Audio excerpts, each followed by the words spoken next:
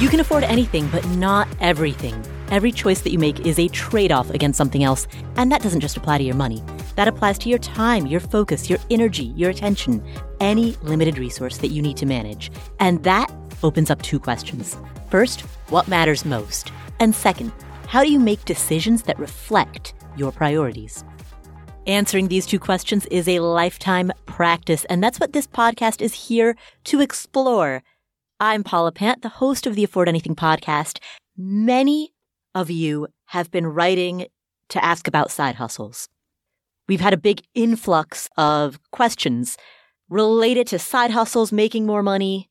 We're seeing more interest in that than ever before, and I think that's for a couple of reasons. Number one, there's a lot of transition right now. There was the Great Resignation that started during the pandemic. There's the overall labor shortage, which gives people a lot of flexibility in the type of work that they do. And often that leads to the idea that, hey, if I've got flexibility in the jobs that I get, what kind of flexibility do I have in the projects that I start myself? The things that interest me that I want to monetize. So you've got the Great Resignation, you've got the labor shortage, now you've got big tech layoffs also happening, which remind people that it's dangerous, it's risky to rely on just one single source of income. If something happens to your job, your income goes from 100% to 0%. Ooh. So multiple streams of income is a way of getting some income diversification. In the same way that you want diversification in your portfolio, in your investments, you want diversification in your income streams as well, so that if you do lose a job, heaven forbid, your income doesn't drop to nothing. Maybe you lose 70% of your income. That's still devastating, but at least you've got something. So I don't know if those are the reasons why we've been getting so many more questions lately around side hustles. There may be other reasons as well. Just anecdotally, I know that we've seen a big uptick in this. And so for today's episode, I want to play one of the gems from our archives. This is an interview that we did with Nick Loper. He's the founder of Side Hustle Nation and the host of the Side Hustle Show. Like many people, Nick used to work at a full-time job that didn't excite him. But unlike most people, he decided to escape that. But he had a lot of missteps along the way. First, he launched a shoe comparison website. It became increasingly profitable over time, so much so that he thought he could run it full-time, so he quit his job.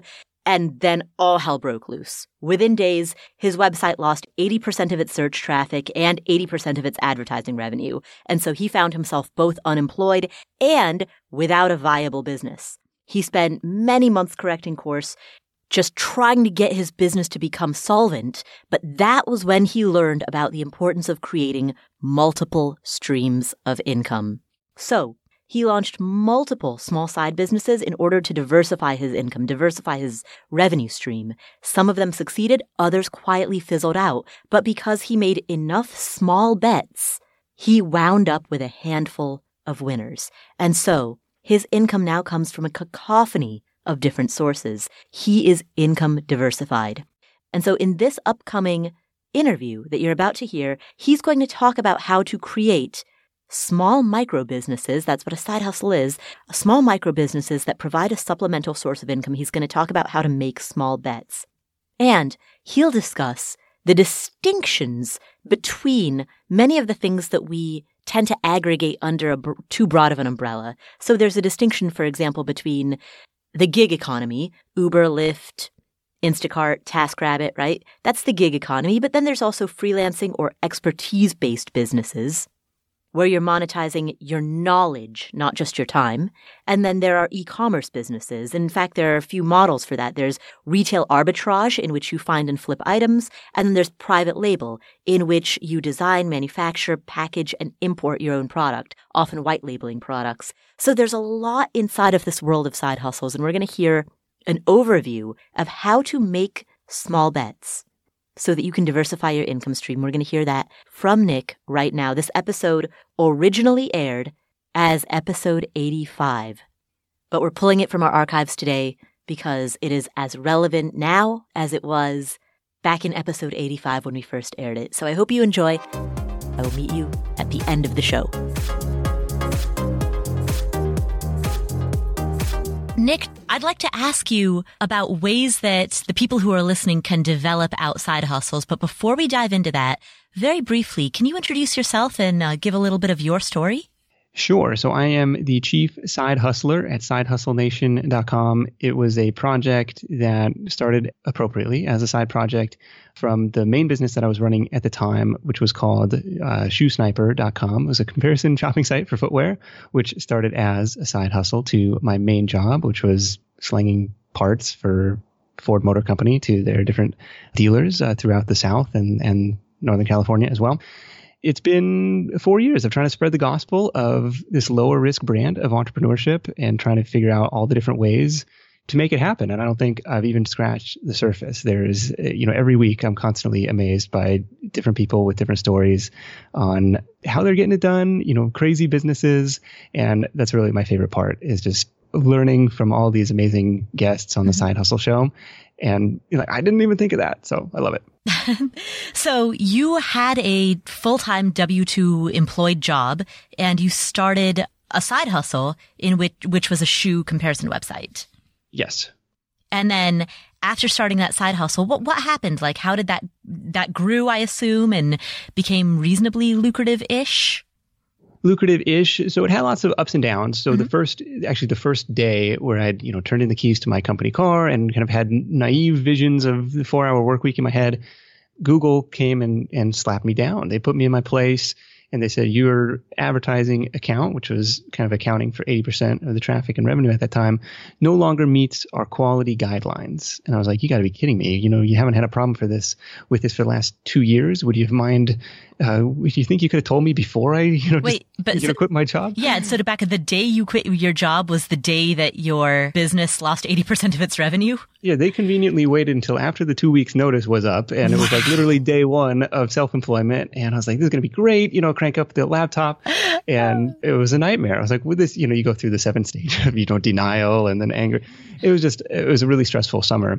So we made a bunch of changes to the website to try and get back into their good graces. And they wouldn't really tell you exactly what they were looking for, but they came back 3 months later and said, hey, you know what?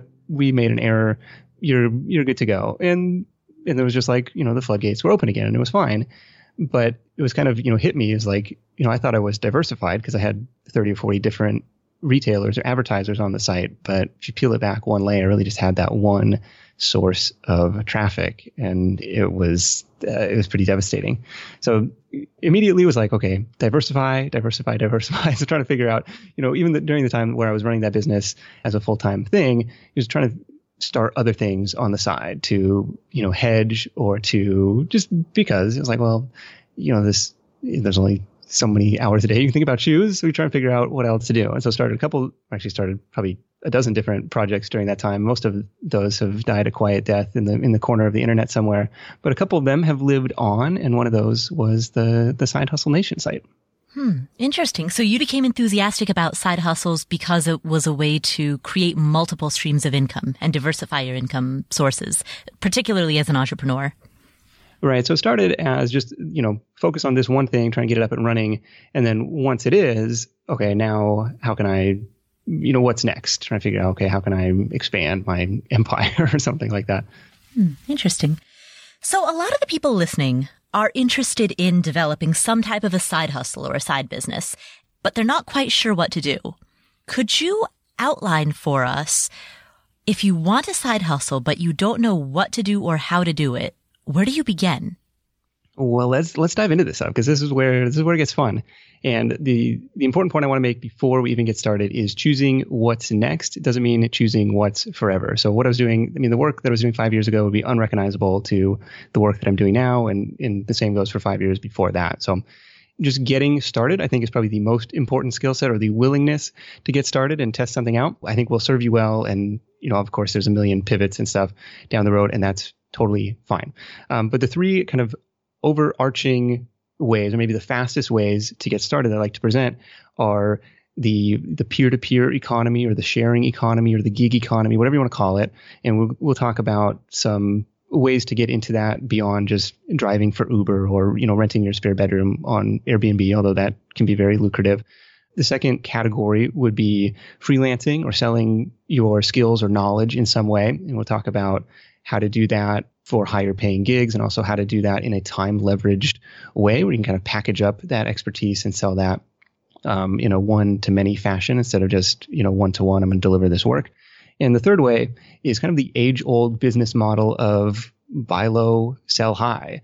And we've seen people build this is Amazon's business. This is Walmart's business. We've seen people build gigantic businesses, and you can start with really with as little as you're comfortable investing in inventory.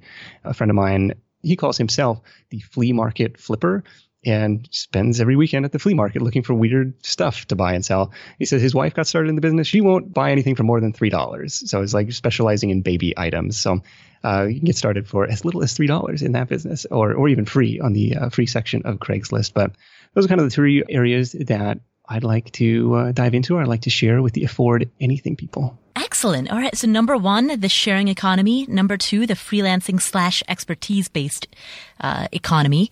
And number 3, e-commerce. We'll talk about all of those. Let's start with the sharing economy. What are some? Go ahead. Okay. So the best known apps in the sharing economy are companies like Uber, like Airbnb, like Lyft, like TaskRabbit. Where TaskRabbit, if you're not familiar, is like a gopher service. Like I need somebody to come and be a handyman, or I need somebody to, fetch my dry clean, whatever like that. When I used it, I found a handyman to come over and like fix our mice problem, and knock on wood, so far, no more mice. So it was awesome. Where I think the opportunity lies in the sharing economy is like if you have a big underutilized asset to rent or to sell, right? Like your spare bedroom or your mother-in-law unit that doesn't have to be used. Like obviously, and if you live in a desirable area, that's a fantastic asset that you're sitting on that might be able to be generating revenue for you. On the car side, like that's another expensive asset you might be sitting on as an underutilized piece of machinery. I met a guy in Florida who was using the rental site Turo.com. And he started out with just like he had a Ford Escape that he was renting on this site. And then, when it had, kind of at capacity, he's like, I was traveling for work or, we didn't need 2 cars. So we could rent the other one out. And then he ended up taking a lease out on a couple new SUVs. He's like, I was a little bit nervous because it was like $500 a month in new lease payments. But right away, they were bringing in $1,500 a month in rental fees on this site. And so he's building out his own little mini fleet. So that's one way to start. It's kind of like with the asset model. But sorry, go ahead. Well, so what's interesting about that, because when I hear you give these examples with Turo.com, you have a vehicle which you rent out. So it doesn't, you're literally just renting out the piece of equipment without dedicating your time to it. Whereas with, say, becoming a driver for Uber or for Lyft, the asset that you're really renting out, it's partially your car, but it's also largely your time. Right. And that's a great example with Uber, with Lyft, with driving for these services. And you've seen them constantly cut rates over the last 3 or 4 years because they're playing the supply and demand game. It's like, well, people are willing to do it for $30 an hour. Are they willing to do it for $25? Let's see. Are they willing to do it for $20? Let's see. And you can see Uber's test driving a fleet of driverless cars. So it's pretty clear, where they're going. And I think that's true with all of the sharing economy apps because you can do grocery deliveries for Instacart or Shipt, I think is really big in the Southeast.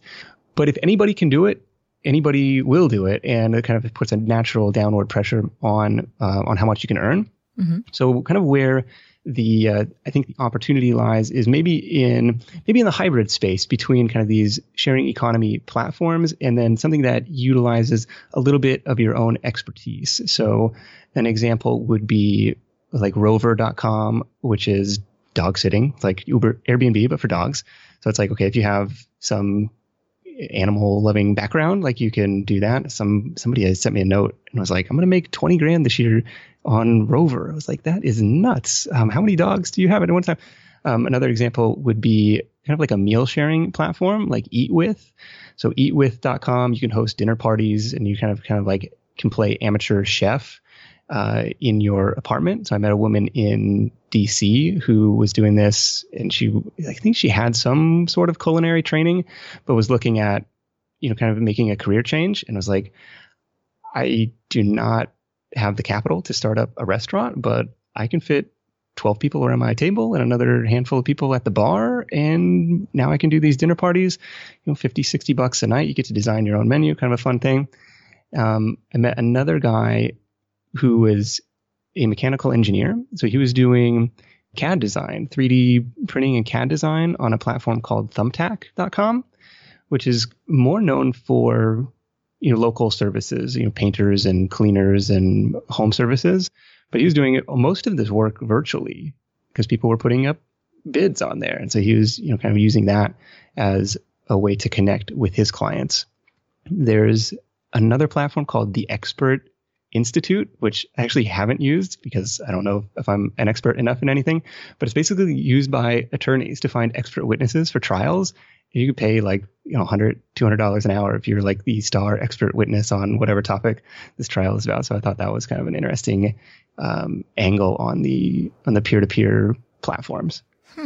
So I think a couple of things that I'm hearing from you. Number one is that if you're interested in the type of gig that doesn't require any particular expertise, then you are most likely going to get trapped in a race to the bottom in terms of prices. Because as you said, if anybody can do it, anybody will do it. But if you can find a sharing economy opportunity that harnesses some expertise that you already hold, then you are much more likely to be paid well for your time. I think you're better off in that, and that's probably the same is true with like any kind of employment situation, right? So an interesting platform that I've been playing around with is Clarity.fm. It's like kind of an on-demand, by-the-minute consulting platform. Yeah. And it's primarily, tech and startup and marketing based, right? But and what's cool about it is like there's a price floor at $60 an hour, so $1 a minute. And so you don't have the tendency that you find on Upwork or other freelancing platforms where it's like, okay, I'm going to bid super, super cheap to, try and build a portfolio and attract clients. And so you can automatically go in there and, it's another search engine, right? Each one of these could be considered its own mini search engine for discovery. And that's what I think is cool about it. And Airbnb is a great example of that. Amazon is a great example of that. Even iTunes for podcasts, right? It's like a smaller search engine to play around in versus, well, I'm gonna do 3D CAD design and hopefully somebody finds me in Google. Well, it's like, well, here's a platform where people are already looking for it and I can get in front of them that way. For the people who are listening who have some type of expertise, but they're not sure what website would allow them to sell that, how can they start that search? Like, for example, if somebody was good at CAD design, but had, didn't listen to this episode and didn't know about Thumbtack.com, how else would they be able to find that? I've got a resource for you if you don't mind linking it up in the show notes, and it's got like 200 something of these different platforms. So that might be one place to start. It took a while to compile that. So perfect. Yeah. We'll link to that in the show notes. Okay. Yeah, thank you. Definitely. Let's move on to talking more about building out on expertise that you already have. Yeah, we're moving up the spectrum, and one interesting platform is like a tutoring type of platform. And you see a lot of freelance tutors, and they'll post their flyers at the coffee shops, and they'll get in touch with the guidance counselors and stuff. And that's totally a viable way to do it. But one kind of cool way that I've found, or that people have approached me about, is online tutoring platforms. And probably the biggest and best known is one called Wyzant, like WYZANT. You can start out there. Primarily, people will want to book their first session in person. And then, maybe once they build up that trust, you can kind of graduate to doing that online. But the cool thing is, so I was looking for, math help near me, and people were making decent wages, $50, $60, $70 an hour for this, for this specific expertise. And like all these platforms, they have like a rating system, right? So as you build up your reputation, you can increase your, you can bump up your rate and be like, well, this guy's got 25 positive reviews. Like I definitely want to see him versus the guy who's brand new. And so then that's one way to kind of scale that up. The other one, I actually met a dude in Boston who was an adjunct professor, which I guess you could do as a freelancer. And he was doing this at like a dozen different schools. Huh. And so some of them required him to, present the lecture live. But others of them, this is what really allowed him to do this, it was pre-recorded. It was recorded once. He's like, I teach business, law, and ethics at all these different schools. And it's like, I got to read the essays when they come in. But, all of the content delivery was automated. I was like, dude, this is crazy. And he's, getting paid whatever flat fee per semester or per quarter. So, I think a master's degree was required, but for highly educated people, like a really cool kind of side business. That is really cool. I've never heard of that before. Adjunct professorship. Yeah, on-demand adjunct professorship. Yes, very cool. Automated. Automated. Now, so the traditional model is like, I'm going to be a graphic designer, I'm going to be a website designer, I'm going to be a freelance writer, and I'm going to go hustle for clients. And that's totally cool. Like, there's nothing wrong with that. Like, my wife is a freelance wedding photographer as her side hustle. She's an engineer by day, but this is what she does nights and weekends a lot of the time, especially during the summer, during wedding season. And she actually ended up getting her first clients on Craigslist. There's an ad on Craigslist. I was like, who's looking for wedding photographers on Craigslist? Says the marketing major. And within a week, they'd booked up like half a dozen gigs. And I was like, all right, I was wrong about that. I'll give it to you. But it was like going, and that's probably the theme with all these, like going to where your customers already are, going to where they're already searching, where they're already doing business. And so where they found success later as they raised their rates was, doing venue specific wedding shows. And you can kind of look at this, across any different, freelancing platform. And whether you want to bid for gigs on Upwork or freelancer.com, which I would stay away from that site. I don't know. I like Upwork a little bit better. It seems like a little bit different clientele. But the reason people are on those sites, right, is because they don't have a guy. They don't have a person that they can go to for when I need graphics, what I need, so that's the reason they're looking for it.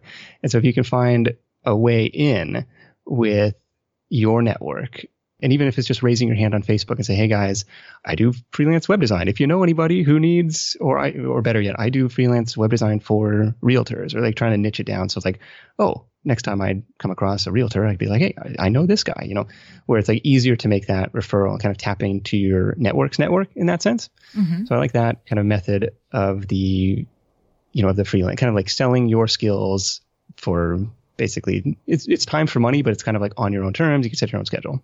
Right. And I like what you said about raising your hand and tapping into your own network, particularly if it's a niche network, because Nick, as you and I have both seen within the personal finance community, there are a handful of people who they freelance heavily within the personal finance community and develop a reputation within this community. And, once you get into the niche of people who blog and podcast about a particular topic, and it doesn't matter what that topic is, whether it's personal finance or horses or, upholstery. or chair upholstery. Like, it doesn't matter what the topic is. Once you get into that niche topic, the people who are content creators around it, that's a small community. And so if you get into that community and you develop a good reputation there, it's very easy to get referrals. Totally. No, we give the example of Steve Stewart for podcast editing, podcast production, and Grayson Bell for like tech support, website support all the time. They've done this expertly. They've kind of embedded themselves in this community, and it's so easy. Hey, I'm struggling with question XYZ. How do I make this widget go on my WordPress site? And, there he is raising his hand. Here's how to do it. Time and time again. It's like, man, this guy really is the expert. Why don't I just pay him to take care of it? And he's built his whole business that way. So it's been awesome to watch. Yeah. One tactic that another guest of mine shared was going into Facebook groups made up of your target customer and using literally the search bar for words like help, struggle, challenge, trying to like look for people asking questions. And hey, if this is related to my area of expertise, like chiming in on that thread and, trying to be as helpful as you can, like not in a spammy way, but then, just kind of a fast track way to establish that reputation as somebody helpful. And because, people are asking because they don't know. And then if you can kind of guide them to the answer, or, maybe that's a product or service that you offer, all the better. That's a very good point. It's a very good idea. All right. So what we're talking about now is still kind of like in this time for money phase. And so you might be, well, I'm doing that in my day job. So how can I leverage this a little bit? And I've come across some pretty interesting examples. Actually, just last week on the Side Hustle Show was a gentleman who was an adjunct. No, he's the executive director for a homeless shelter in Illinois. Mm-hmm. And he got asked to do some presentation at a library group. So he does the speech, and the crowd, I don't know if it's like a standing ovation, like a really rowdy library crowd, right? And they're like, can you come train our staff? And he's like, no, I'm doing this day job thing. And, so he's like, but tell you what I'll do. I'll record this YouTube video and you guys can use that as training. So he puts up this like half-hour video and checks back a couple years later. The video has like 10,000 views, 12,000 views.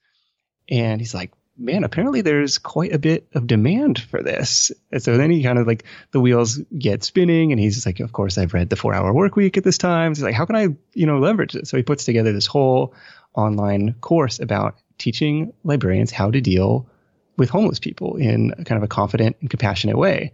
And he's, now the benefit of this is instead of selling to individuals, he has like a very targeted list of customers he can reach out to and say, I built this explicitly for you.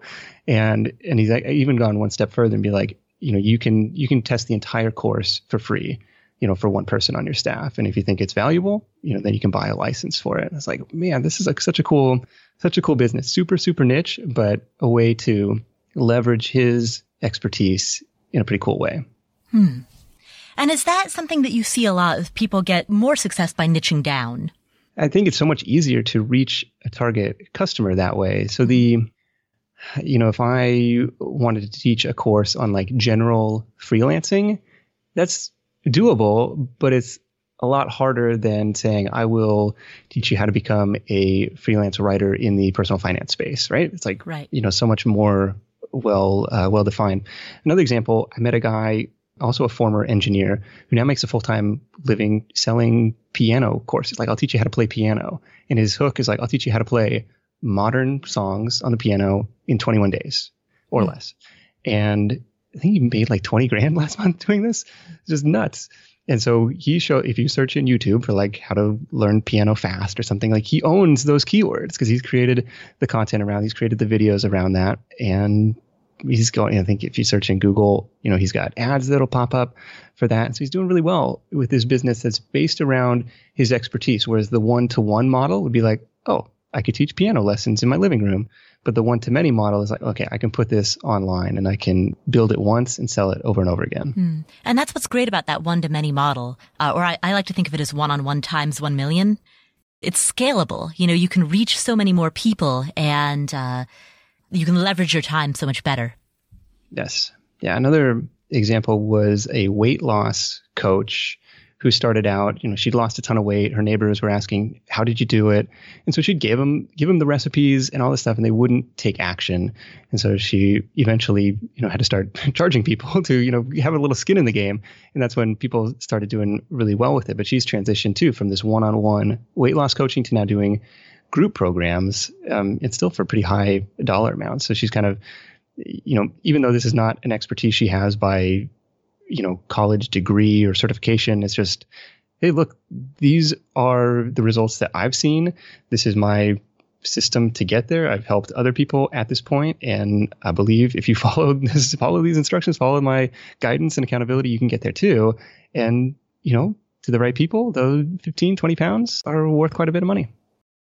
Now, let's say that a person who's listening decides that they want to develop some type of a side hustle and based around some sort of expertise or based around some idea of who their target customer is, and they pursue one of these roads. They pursue some example that sounds like it's in the vein of something that we've just discussed, but after a couple of months, they're still not meeting with any success.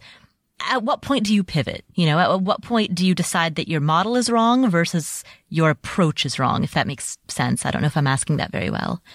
Yeah, that one is tough. It's like, it probably comes down to the number of conversations that you've had. Like if you've legitimately put out, content into the world for 6 months and nobody has responded to it, first check your marketing. Like, have you proactively gone out and tried to get this in front of people versus like, hey, I put it up and maybe Google will find it. That's, the hoping and praying model is is a little bit tougher to judge, hey, is this working or not? But if you can talk to somebody one-on-one and say, would you pay me for this? That's a much easier one. And if you get two people to say no, I don't think that's a valid sample size either. But if you get 10, 20, okay, maybe there's not a demand for this, or maybe I can pivot. Well, what would you pay for? What is the real pain here? What is the problem that can help you solve? We'll come back to this episode after this word from our sponsors. This episode is sponsored by State Farm. Are you a small business owner looking for insurance that fits your needs and budget? Look no further than State Farm. State Farm agents are not just insurance providers. They're also small business owners who live and work right here in your community. They understand the unique challenges of running and protecting a small business. When it comes to small business insurance, State Farm knows what it takes. Create a plan that fits your needs and your budget. State Farm agents are ready to help you choose personalized policies that truly understand your business. Insure your small business with a fellow small business owner. Talk to a State Farm agent today and get started on personalized small business insurance that fits your needs. Like a good neighbor, State Farm is there. Talk to your local agent today. Have you been frustrated with personal finance apps that are cluttered with ads, that are difficult to use, that are rarely updated? Well, there's something better. There's Monarch. Monarch is the top-rated all-in-one personal finance app. It gives you a comprehensive view of all your accounts, investments, transactions, and more.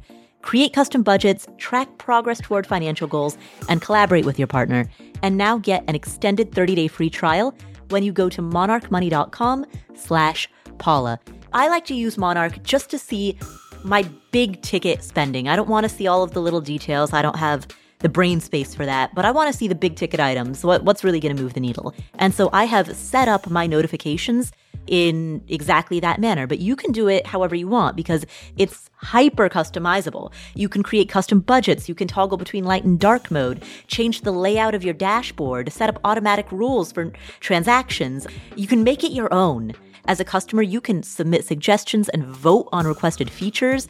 You can invite your financial advisor to join your account at no extra cost. They'll get their own login info, and they'll get a joint view of all your finances. You can do this with your financial advisor or your spouse. After trying out Monarch for myself, I understand why it's the top-rated personal finance app. And right now, listeners of this show will get an extended 30-day free trial when you go to monarchmoney.com/Paula. That's monarchmoney.com/Paula for your extended 30-day free trial.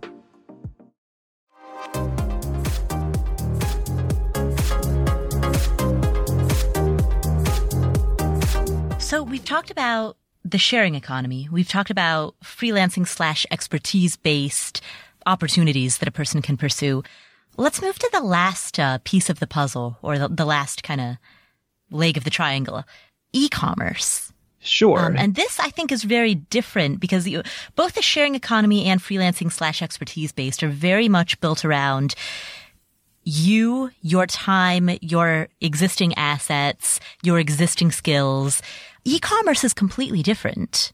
It really is. It's a new skill to learn, but I think it's doable. And I think the tools that we have in place today make it accessible, make it, I don't want to say easy, but make it, maybe faster. They kind of have bridged the gap or kind of narrowed that learning curve in a way. And probably the best example of this is Amazon. So I was shocked to learn a couple years ago that almost half of Amazon's inventory isn't owned by Amazon. It's owned by, small business sellers like you and me. And it's a giant consignment store. And they said, we've built this world-class logistics network, and it was really expensive, but tell you what, you guys can take advantage of that. We'll list your product. It's going to be available for Amazon, and we're going to ship it out on your behalf. And it's called Fulfillment by Amazon, FBA.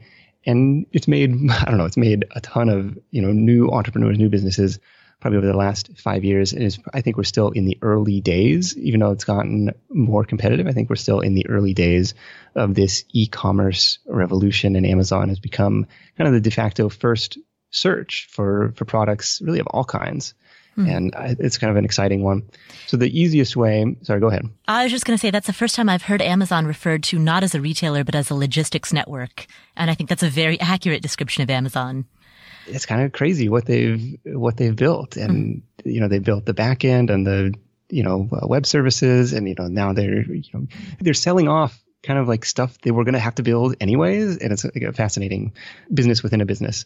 But so the easiest way to get started, the fastest way to get started is kind of the retail arbitrage, clearance arbitrage model. And this is the extent that I've played around with this, is like the Amazon seller app on your phone while you're out shopping, while you're out doing your regular errands. It's just like, hey, swing by the clearance section of the store, use this free app to scan a couple items that look like they're on a steep discount or they're really on sale, and see what that might be worth online. And it's a little bit of a needle in the haystack to try and find, like probably scan, 20 items for everything that's a hit.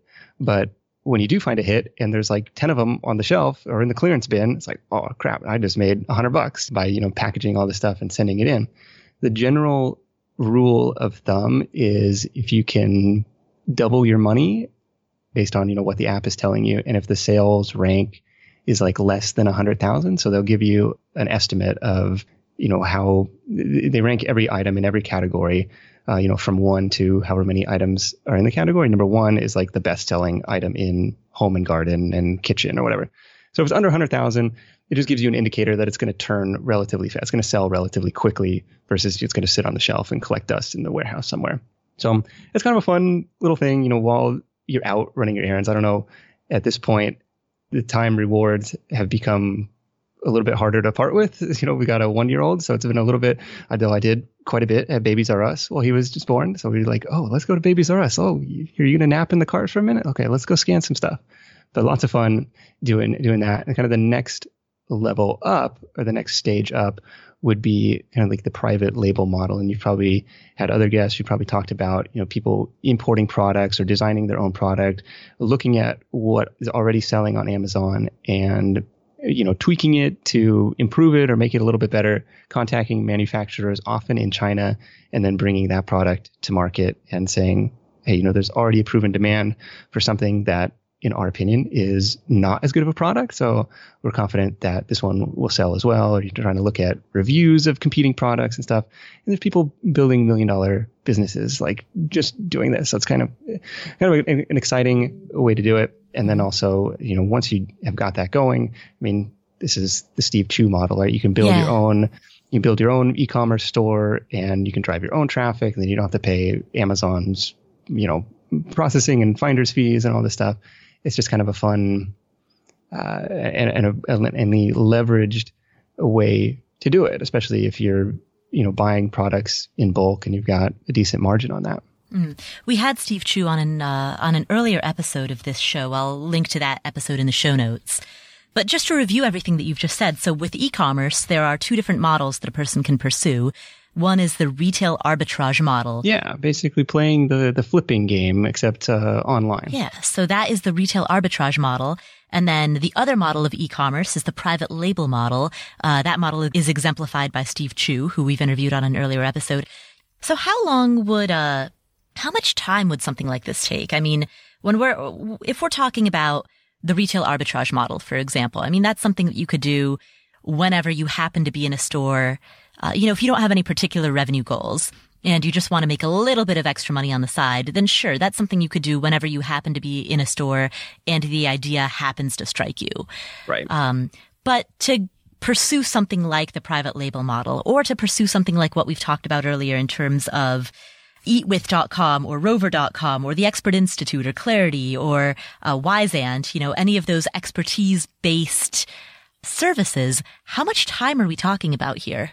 Well, you can set your own hours on most of those platforms. And so I'm on Clarity, and I probably take, less than 5 calls a month. So it's not a huge, not a huge time commitment. My brother does the tutoring thing on Wyzant, and similarly, he's like, get half a dozen clients a month. And then it's kind of a lead generation platform in a way, but just lots of, that's the beauty of it, is you can spend as much time or as little time as you want. And that's, I guess for better or worse, I guess that's the gig economy that we're living in.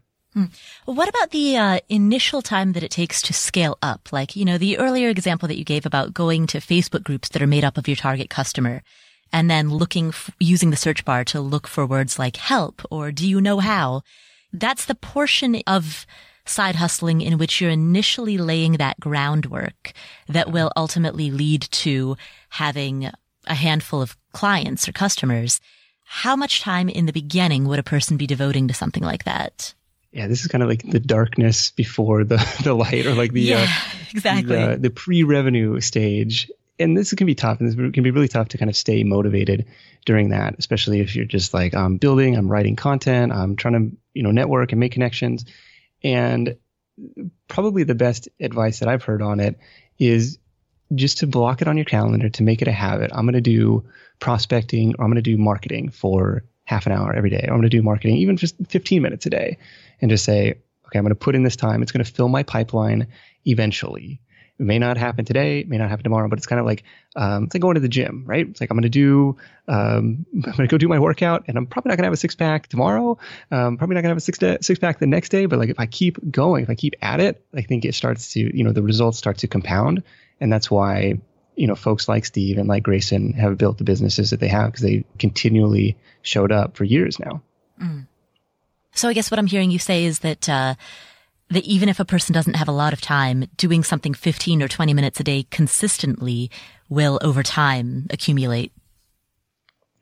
It adds up. And I was guilty of this in the past until we had a kid. I was like, 15 minutes, there's nothing I can get done in 15 minutes. Now, when there's a 15-minute window, I'm like, oh my gosh, that's a lot of time. I could, outline this entire thing. I could do, all these different things, because it's like you learn to appreciate it so much more when your time has been taken away from you voluntarily. But just you might be surprised with what you can get done in these blocks. And to kind of prove that point, it's like, well, even if you just try cleaning the house in 2 minutes, give yourself 2 minutes. You're like, oh, it looks a lot better in just 2 minutes. It's kind of like, you imagine what you could do in 15. You could do that online. It's just kind of getting over that shit. And I was totally the same way. I'll just go on Facebook. I'll just, do nothing. And there's, I could actually make some meaningful progress, especially if you do it day after day.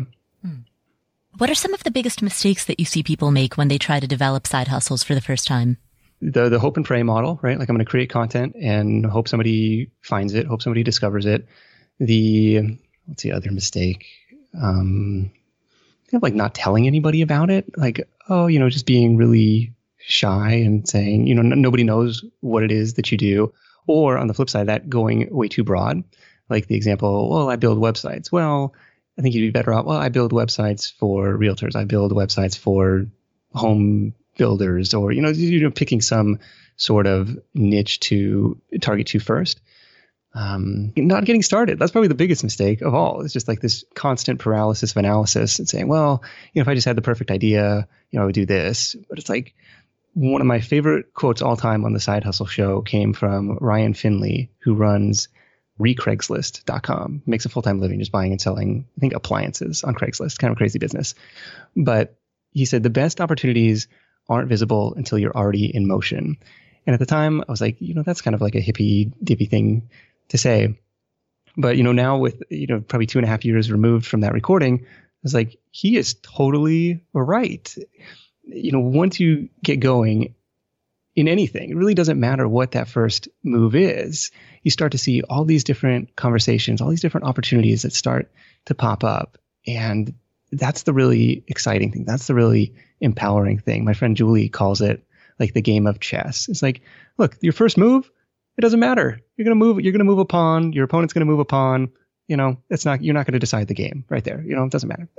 Just put it out in the world, see what kind of reaction it gets. And I love that. So probably mistake number 3, just inaction, failure to launch. We'll come back to this episode in just a minute. But first, when you're hiring, it feels amazing to finally close out a job search. But what if you could get rid of the search and just match?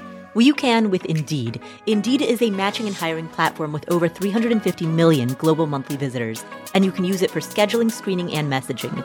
Indeed helps you not only hire faster, but 93% of employers agree that Indeed also delivers the highest quality matches. Its matching engine leverages over 140 million qualifications and preferences every day, and over 3.5 million businesses use Indeed to hire great talent fast. Now, we've hired plenty of people inside of Afford Anything over the years, and whenever I go to hire, we're doing so because we're already busy. Hiring is added workload on top of already busy workload, and that's why it's so critical to find a matching engine like Indeed that helps you hire not only faster, but also better quality. And listeners of this show will get a $75 sponsored job credit to get your jobs more visibility at Indeed.com/Paula. Just go to Indeed.com/Paula right now and support our show by saying you heard about Indeed on this podcast. Indeed.com/Paula. Terms and conditions apply. Need to hire? You need Indeed. 10 seconds on the clock. How many things can you name that are always growing? Like your hair, your net worth, I hope. Your income, your investment portfolio. Again, I hope. Hey, how about the revenue in the business that you run on Shopify? Shopify is the global commerce platform that helps you sell at every stage of your business, whether you just started or whether you've been in business for 10 years, whether you're selling accounting textbooks or windshield wiper repair kits, and whether you're selling in person or online. If you're online, know that Shopify has the internet's best converting checkout, 36% better on average compared to other leading commerce platforms. And you can leverage AI with Shopify Magic, an AI-powered all-star. Now, what I like about Shopify is that it's there for you whether you are just beginning or whether you are doing your first million in revenue, your first dollar to your first million plus. Shopify powers 10% of all e-commerce in the US. They have award-winning help. And businesses that grow with Shopify. So sign up for a $1 per month trial period at shopify.com/Paula, all lowercase. Go to shopify.com/Paula now to grow your business, no matter what stage you're in. Shopify.com/Paula. This episode is brought to you by La Quinta by Wyndham.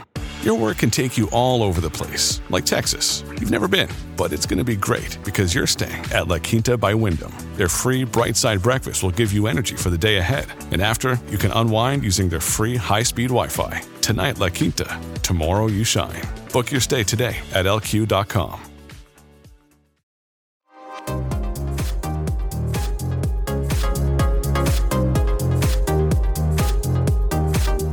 If you are already running a side hustle, how do you decide if it is a better use of your time to develop that particular side hustle out further and try to grow it versus diversify by starting something else? That's a good question. And for me, I guess the ADD has always kicked in, and I've had to try and balance like double down on what's working and but there's a shiny thing over here I want to try. Kind of what I fall back on is, what's going to be the most fun?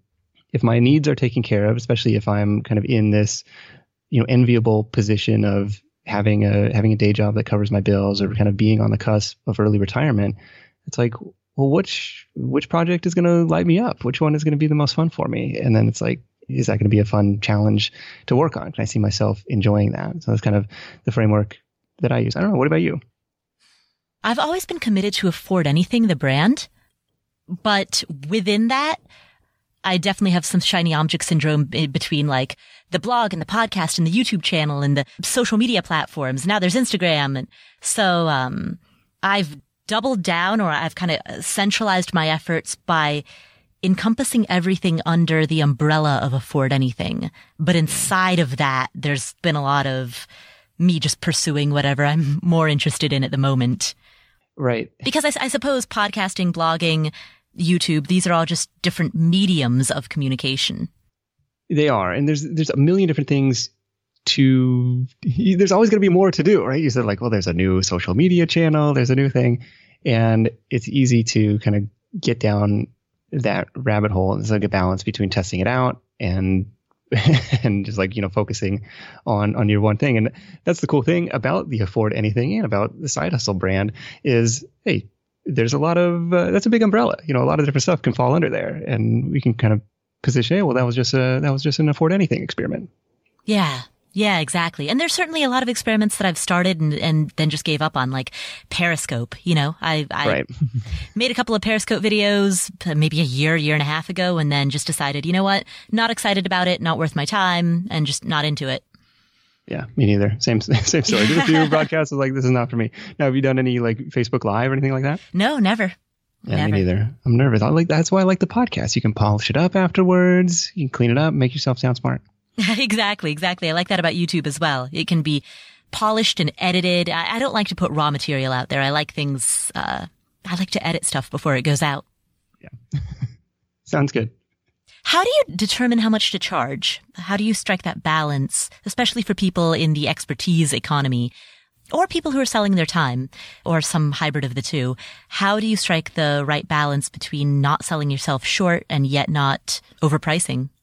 So there's a couple different ways to go about it. And so I'll share. The first one was kind of the path that my wife and her partner took in the photography business. And that was pricing extremely low at the beginning, because it was like, look, this is your wedding. We've never shot a wedding before. Like, you're taking a risk on us, and, just like the market, that risk needs to be priced accordingly. And so it's like, starting out very low to build a portfolio. And as they've now done dozens of weddings, they can price themselves more in line with what other photographers are charging. The opposite angle of that is what you could call like value-based pricing. And this is like really annoying when you see this on websites. So it's like, well, call us for a quote. But I totally understand why people do that, because they want to figure out, well, how expensive of a problem is this for you? And it can be, and it's not always to like try and milk the most money out of the client. A lot of times it can be, you might, and I've done the same thing when hiring freelancers. It's like, eliminate the outliers, high and low, where it's like, okay, this guy bid $10,000, this guy bid $1,000, or everybody else bid $1,000. It's like, he must clearly have not understood the problem, or he must be, out in left field. So it's kind of a weird way to go about it, but trying to figure out, well, what's this worth? And it's like, if there's a too big of a gap, what I'm trying to get at, it's like, if there's too big of a gap between, well, this is a $10,000 a month problem, and you say you can solve it for $50, like, that doesn't seem in line. Like, you must not fully understand our problem. So I guess that's kind of where you're trying to ask those probing questions of, well, what are you doing? What are you doing to solve that today? Or what have you tried in the past? Or, well, really, what's that costing you? What happens if that doesn't happen? Trying to figure out, what's that? How much does it hurt? Right. What happens to people who are already successful at a side hustle, but then they just lose their passion for it? What next? That's not a good thing. I don't know. I'm sure it happens. I guess it's on to the next project, or trying to figure out a way to, reinvigorate yourself with, and maybe it's sellable. Like, if you've done this to the extent, I built out an agency and I'm no longer, selling my time, I'm selling, X result, and I could hire somebody else to come on and deliver that for me. Like, you may have built a sellable business, which is a really cool asset to be sitting on. But yeah, that's tough. You got to find a way to make it interesting, make it fun to work on, because life's too short to be working on something that drags you down. That's the same thing. Like, if you are an accountant by day and you hate it, the last thing you need is a side hustle that's doing accounting. Right. Oh, and that's actually a great point, is should a person, particularly somebody who's interested in pursuing an expertise-based business, is it wise to go into the same thing that you do in your day job? Is that typically, in terms of what you've seen, is that a recipe for burnout? Not always, because sometimes it's like the work environment that people find toxic, or that they don't like, or I don't like that I have to be in this cubicle from 8 to 5. It's like, if I could do this on my own terms, or if I could do this and not have not have the company like eating up 70% of the margin, like, that would be fantastic. So sometimes there's a way to do that authority business or do that expertise business in a way that isn't going to burn you out, because you can be more selective about your clients too. Make the work interesting for you. Interesting. All right. Well, thank you so much, Nick. Is there anything that I haven't asked about that you want to emphasize? I don't know. We covered a lot, and I guess the parting guidance that I try and leave people with is, to put on your scientist lab coat and think like a side hustle scientist. All this stuff is just an experiment, and it's usually not life-threatening. And so one thing that separates the people that I see having success from the people that I see kind of sitting on the sidelines is that willingness to have an experiment, even if they don't know what the outcome is going to be, and say, well, that didn't work out as planned, but, I learned from it and I can kind of apply that to the next experiment. Nice. Well, thank you so much, Nick. And I will link in the show notes to your website, your podcast, and also that resource guide that you mentioned that has all of those different websites that you've put together. Thank you for that.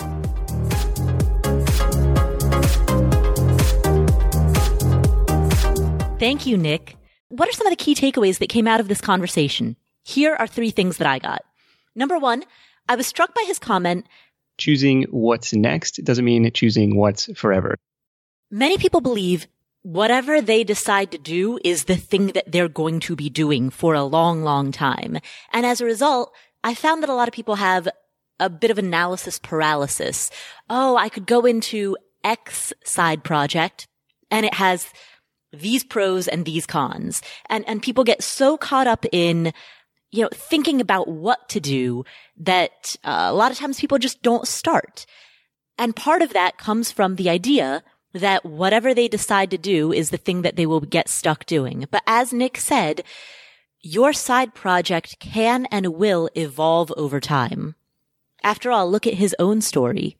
He began with a shoe comparison website, and now here he is, many years later, teaching people how to develop out their own side hustles. At the beginning of his journey, he didn't see where he would end up years down the road. He just simply took the next step and then let it evolve over time. So that was key takeaway number 1. Choosing what's next is not choosing what's forever. Takeaway number 2 came when Nick said, if anybody can do it, anybody will do it. And it kind of puts a natural downward pressure on how much you can earn. So kind of where I think the opportunity lies is maybe in the hybrid space between kind of these sharing economy platforms and then something that utilizes a little bit of your own expertise. Here, what Nick is talking about is that if you are engaged in some type of a side gig that has low barrier to entry, then you face a lot of competition. If the only asset that you're selling is your time, is unskilled time and unskilled labor, well, then you're probably not going to make a whole lot of money. Whenever possible, it is better and more lucrative to choose something that will harness either your expertise or your existing assets. In other words, think about what makes you unique. Is it a certain skill that you have, a certain interest, certain assets that you hold? Whatever it is that makes you unique, whatever it is that creates some type of barrier to entry for the competition, that's where you're more likely to profit and more likely to succeed.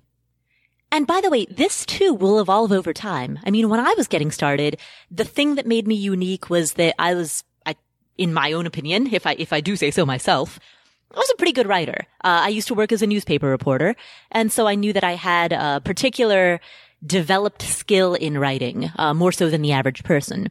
So I started a blog, and it was because of the blog that I later started a podcast.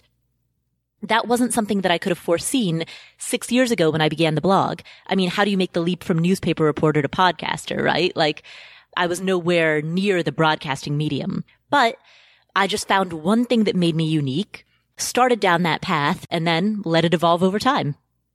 Finally, key takeaway number 3 that I got from this conversation is when Nick said, going to where your customers already are, going to where they're already searching, where they're already doing business. So what Nick means by that is that your customers are already gathering in certain places. It could be certain places online, like Facebook groups. It could be forums online, various websites online. Could be physical places like conferences. If you are niching down and targeting a certain community, a certain muse or a certain type of like avatar customer, well, those customers are already gathering in certain places. Go where they already are.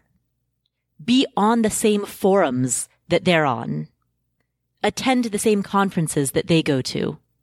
Read the same websites and publications that they read. And this is applicable regardless of whether your target customers are real estate agents in Cincinnati or RV owners on the West Coast or dermatologists who need websites. Regardless of who that target customer is, there are places where they hang out. Be there. As the cliche says, the riches are in the niches. All right, so that was our interview with Nick Loper. We originally aired this interview as episode 85, and we are back again because that's how important this topic is, the topic of creating these small micro businesses that provide a diversified income stream. And now, today in 2023, with tech layoffs and high inflation, the notion of having multiple streams of income seems to be resonating with people, at least anecdotally. What we've been seeing is this seems to be resonating with people more now than ever. So I hope you enjoyed this episode.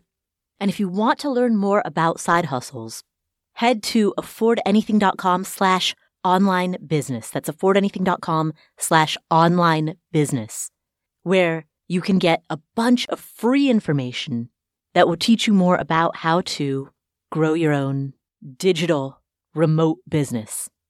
You know, I was thinking about this the other day. A good friend of mine, Chris Guillebeau, he's been on the show several times. He invited me to give a keynote at the World Domination Summit, which is a conference that he hosts. He wrote a book. It was a New York Times bestseller called The $100 Startup.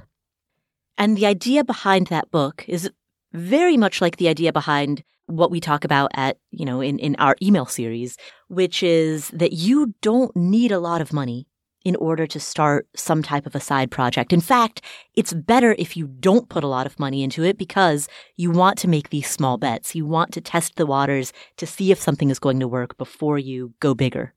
If for $100 or less, you can test the waters, get some proof of concept, and then build on that, that approach, that low capital approach, that is not a hindrance. That's not a bug. That's a feature.